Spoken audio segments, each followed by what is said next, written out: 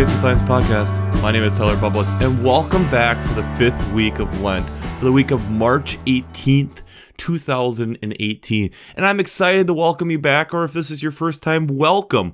This is a podcast where we talk about the upcoming readings for the ELCA and kind of discuss them from a science perspective as something to possibly be able to be used as a leader in the church. And I'm super excited to have you back. I really am. And this week, I think it's going to be, it's an exciting week. And I think it's a kind of a good week to kind of reflect on what we've been going through in this time of Lent. But before we get into that, I want to do my few plugs. One, I want to plug again, Working Preacher.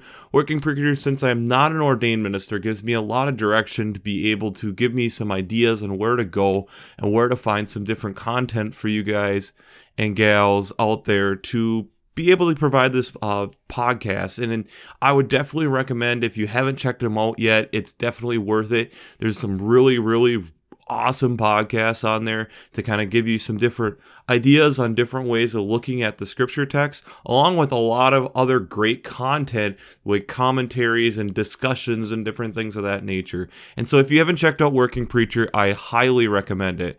The second thing, and I keep plugging this because I'm super excited and I don't know exact dates because I'm waiting on things that are outside of my control, but there are a couple different things that I have in the pipeline right now to hopefully make this an easier to share and work with podcast.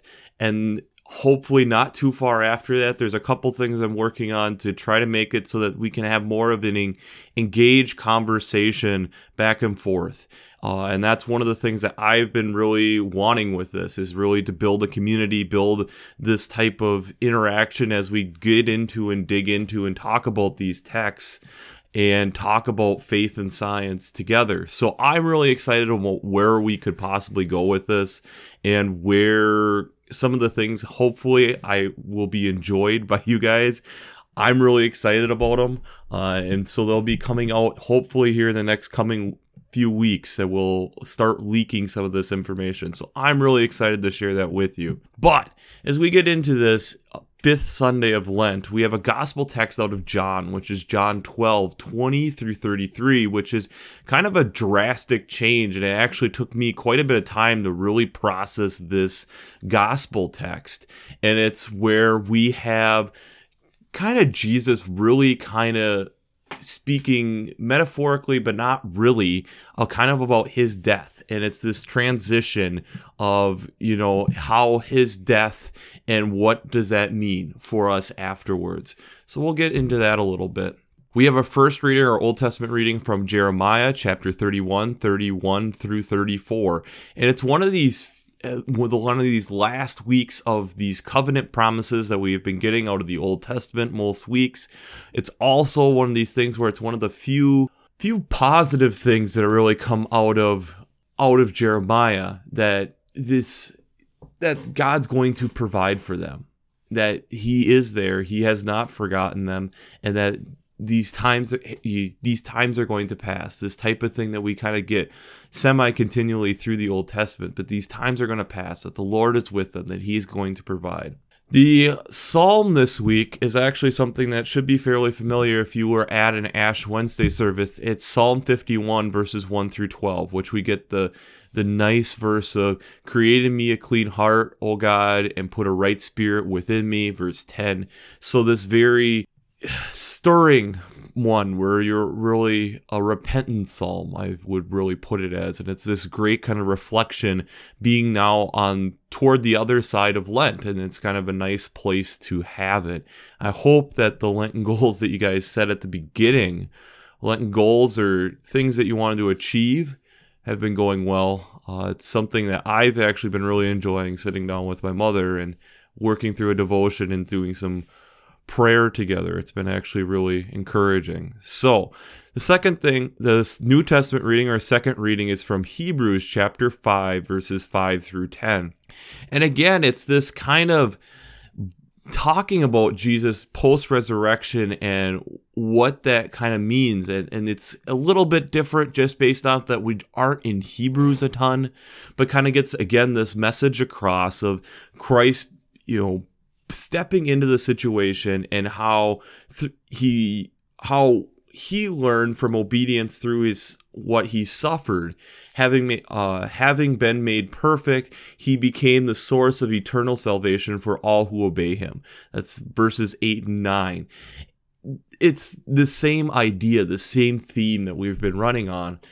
And it's such a change from what we've been covering the last few weeks. It actually kind of took me a little, like I stated, a lot of time to really kind of process, well, how are we going to take this? And I look back and kind of what have we covered in Lent? And if I go back to what we've covered in Lent, we talked about with the temptation, we talked about carnivorous plants, and how it lures stuff in and how those work.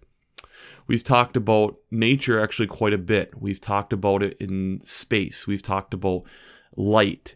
We've talked about respecting nature and different things. And I'm kind of going to go back toward that a little bit here in this podcast, based on the aspect of, again, we know being on this side of the cross and the resurrection, how this story ends up. And we're mentally kind of preparing for that as we're going into Lent.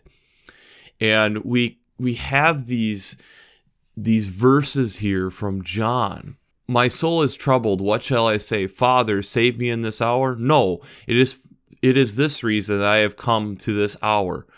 Weird verses, and that's verses 27, just the 27th verse here. And these very, I would almost say, not cryptic, but just weird phrasing of, one of his better ways, I guess, of putting a parable and really gets you to think.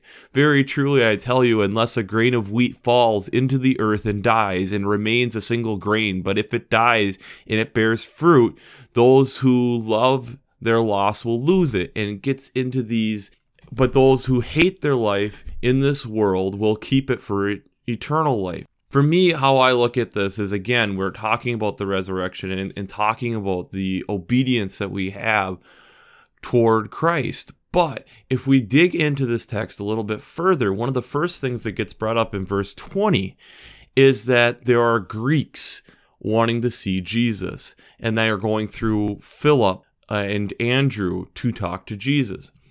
Which, one, you could make a reference back even a little bit further to the kind of the beginning of this year, where the calling of the disciples. Philip was called, and so it's one of these, again, kind of John tying in some of the stuff he brought in earlier with calling the disciples. But also we have, this kind of, we would like to see Jesus, a kind of like this come and follow me type of idea coming through. Also, the key thing being Greeks. Greeks could easily be interpreted, from what I've definitely heard multiple times with the podcast, as the world, as the Sermon Brainwaves podcast, as the world. That they're the outsiders. They're the people who are not considered the quote-unquote chosen people. So as I kind of was thinking about pondering that, thinking about kind of where we've covered and what we've gone through, I wanted to kind of get into animals that have kind of disappeared, animals that have gone extinct, or animals that are on the edge of extinction. And for me, it's kind of it's a subject that's not exactly a highlight that people want to talk about, but it also talks about the power of what we can do, in this case negative, if we don't realize what's going on around us. So, like an example, people know about the dodo bird. The dodo bird was a bird that was a flightless bird, became really easy prey as white Caucasians came into the area. They pretty much slaughtered them. I mean, they were sitting ducks, quite literally, and were quickly gone. Another one, if you look back 150 years ago, was the passenger pigeon. Passenger pigeon could pass through an area in migration and for days just take up the sky. Hundreds of millions of birds, and you can read plenty of these super cool passages talking about how many of the birds were and how they would have these pigeon hunts. And in the 1920s, we lost their last one in a zoo, based on the fact that we didn't have good conservation efforts and actually, in this case, did our conservation efforts a little bit too late. One of the final ones that I want to bring up that has passed away is the Tasmanian tiger, which I think is just a super, super cool animal in and of itself. And that just based on the fact that it has a pouch. So it's like a kangaroo. It's a marsupial. So it'll raise its young in a pouch on its stomach and had stripes kind of like a tiger. But again, it went extinct based off of the aspect of hunting in this case. And I can attach some links below. There's even speculations on what species are going to go extinct in 2018 here. And as a scientist, as someone who's, stays in touch with this community, every year, you see the statistics on how fast they figure that we're having these animals disappear, having things disappear. We're having, okay, which animals did we lose this year? How many species possibly went extinct this year that we haven't even, quote unquote, discovered yet? And, it's kind of sad, even looking at this one list that I found here, and I'll see if I can find some more, but tigers, and it's showing the population, a species of antelope in Africa, the orangutans, which to me, that's kind of for me a really big pet peeve that orangutans are having issues from a conservation standpoint. If you want to look at it genetically, it's our closest relative that we have genetically, closer than chimpanzees. And so essentially that we're hunting and killing orangutans, to me, is like you're hunting and killing your cousin. And to me, it's very insulting that we're actually doing that. Blue whales are on the list. Indian elephants, Asian elephants. So these animals that we actually look at as something that we don't want to lose. They're kind of icons. So when I think of tigers, I honestly immediately think of the Jungle Book. And what, do we really want to lose one of the main characters in the Jungle Book? Orangutans are, again, another main character in the Jungle Book. But you're probably asking by this point, Tyler, how does this have to do at all with this John text? And the reason I say this is one of the things that has been brought up in the science community is, especially with like mammoths, should we bring back mammoths? Based on the stuff that we have with DNA, we have the ability to, if we have some genetic coding, we can take a nearby relative and inject an egg that hasn't been fertilized with that DNA so that becomes the DNA, and you get probably as close as we're going to get to bringing them back. Now, again, with that, if you followed the science community before, it's one of these terms that gets thrown around as a bottleneck species, or AKA that a species is coming back from a very small population. And the reason that you have problems with that is that if you have some type of flu or virus or some type of bacteria or something that could kill off the population, you don't have a lot of genetic diversity. You don't have a lot of different types to be able to defend off that type of ailment. So think of it in the aspect of like if you're going to the grocery store. If you don't like Heinz ketchup and your grocery store only sells Heinz ketchup, it makes it really difficult to find an alternative. Whereas if you go to a supermarket that has 12 different types of ketchup, you now can be a little bit more selective. So if you're bringing a population back that has one genetic code or a very small number of genetic codes, there hasn't been the time that we need for genetic mutations and different things to come up with different genetic coding to be able to help the population survive well. But it's something that is being thrown around. Should we bring back some of these different animals and different things that that died off, that didn't make it for whatever reason at one point or another, and should we bring them back? And it gets into a very interesting discussion again at not even just the bottlenecks, but what type of effects is it going to have to the other species around? Is it going to be able to actually do it? How much time and research are we going to have to put into this? And it gets into a very interesting debate. And it's something that's being highly considered because we have rhinos that are on the edge of extinction and tigers and all these different things that are, whoa, maybe we need to do something and maybe we're just a little late to the party, and can we do this? Kind of like a bailout clause. And it's amazing as humans, as we're thinking about this and going through this and grappling with this type of decision, it again comes back around to this idea of we don't like the idea of death. Death is the end. Death is, again, as a Christian, we don't see it that way, but it's also this point of we don't understand what happens next.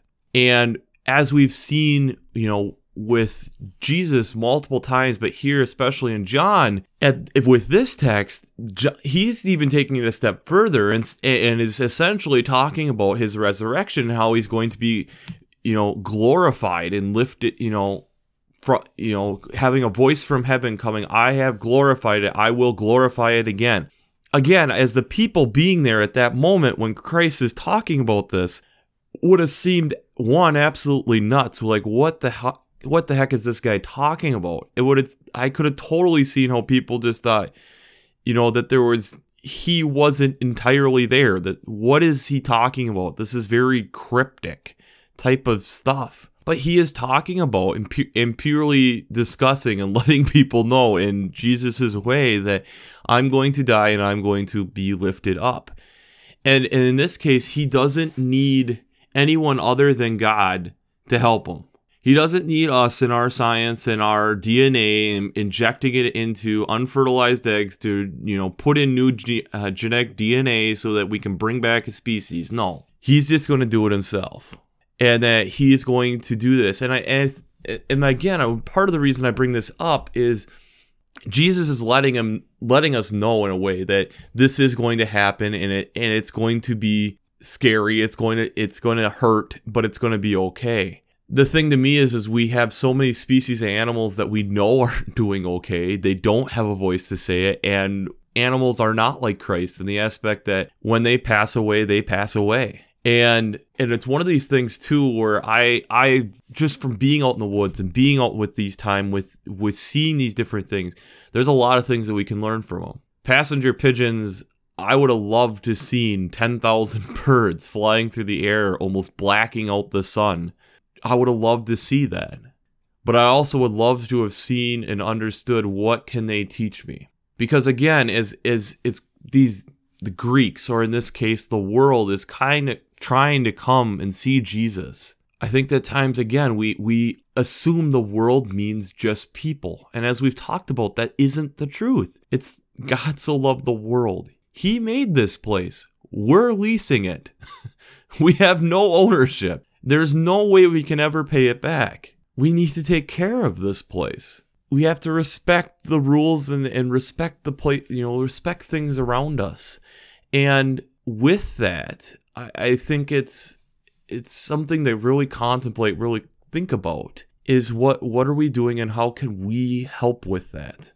What can we do? What can we think about? What decisions are we making that are impacting this? And again, as we're closing out kind of toward this last week of traditional Lent, we have Palm Sunday next Sunday, and then we go into Good Friday and Monday, Thursday, and Holy Week. It's kind of one of these last full weeks where we can really reflect on what's going on. Where are we at?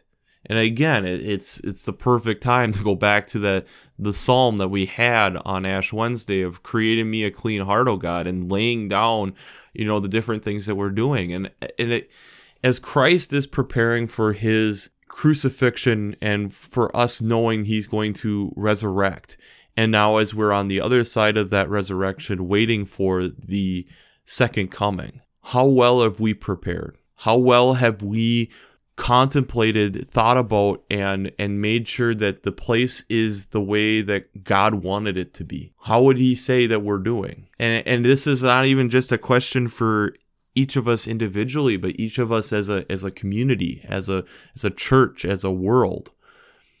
How well are we taking care of this place? Are we making sure that we're not killing it for future people to come? And I think that's a hard thing. And the next step then out of that is, what can you do? And that's partially for me why I would also say that's why it's so important for us to get out and spend some time out there. Appreciate, wherever you are, be it the rocks of Arizona, and seeing the cool, quote unquote, cool temperatures that you have compared to a few months later from now. And the beautiful iron ore and the beautiful just minerals that you have in the rocks down there compared to here in Minnesota and Wisconsin of the snow-covered forest that's as we're watching them melt. I took a picture the other day of icicle and just how cool it looked. Just having, it wasn't melting the way I typically seen them melt. It had kind of this rippled effect. These things that I will not be able to see in 4 months. It'll be too warm. I'm not going to have icicles outside my window. Taking advantage of these times, these places, what we're seeing, what we're experiencing, and trying to help us understand that this isn't just our world, it's God's world. Create in me a clean heart, O God, and renew a right spirit within me. Let me understand that this is not just mine to behold, it's mine to share. But that also that if Christ was able to die for us and was able to go through all this, and with the ability and the beautiful thing that God was able to help him out, that he also made this beautiful place for us, and that we have to learn to appreciate and understand and acknowledge the beauty of this place that we've been given. Every species, every tree, every plant, every animal, that we need to take responsibility. We have a call. We have a duty to do, and that is to respect the place that we are being given and to appreciate it, to thank God for it. So I'll attach some links down below with some different animals and some different things that we can just think about and contemplate with this. But again, I want to thank you for tuning in, and I want to just close it by the way we always do. I pray God blesses you through your faith and amazes you through science.